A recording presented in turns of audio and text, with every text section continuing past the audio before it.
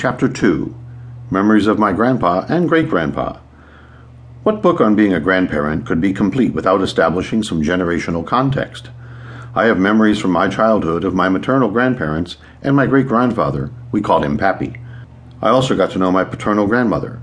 Both sides of the family were quite different and provided lessons about grandparenting that I learned without even knowing I learned them. You have learned such lessons too. We all do. I remember sitting on my grandmother's front porch on the glider swing talking to Pappy. What did we talk about? I haven't a clue. It isn't important what we discussed, just that he was there and willing to spend time with me and listen to me chatter on. From the time I knew him, I remember little things that he taught me. Nothing overt, nothing like school, but important lessons nonetheless. Pappy taught me things such as how to put a cork in my cork rifle and how to aim it carefully, how to eat prunes with my cornflakes in the morning at breakfast, how important breakfast was to preparing for the day. I learned how cream rises to the top of the milk bottle and how good cream tastes on cereal. I learned that one could sit in a rocking chair and just enjoy the summer day while swatting flies with the omnipresent fly swatter. Did he know he was teaching me? I doubt it. Back in those days, I don't think such teaching moments were at the front of anyone's mind. I think people just knew instinctively that it was important to pass along traditions to future generations.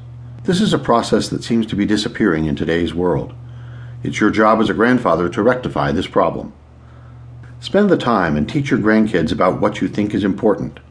In addition to my memories of Pappy, I have very vivid recollections of my grandfather and grandmother, called Grandma and Grandpa. My strongest memories involve smells, the daily smell of Grandma's baking, of delicious pies and cakes. She baked every single day, whether we needed it or not. I think we did. I also remember the smells of Grandpa's pipe and cigars. Even today, when I walk near someone smoking a certain cigar or pipe tobacco, memories flood my mind.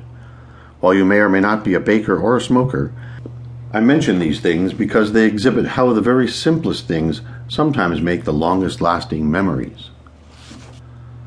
Think back on your memories of your grandparents and try to recall what triggered the strongest memories for you. I'll bet you have some of the same experiences.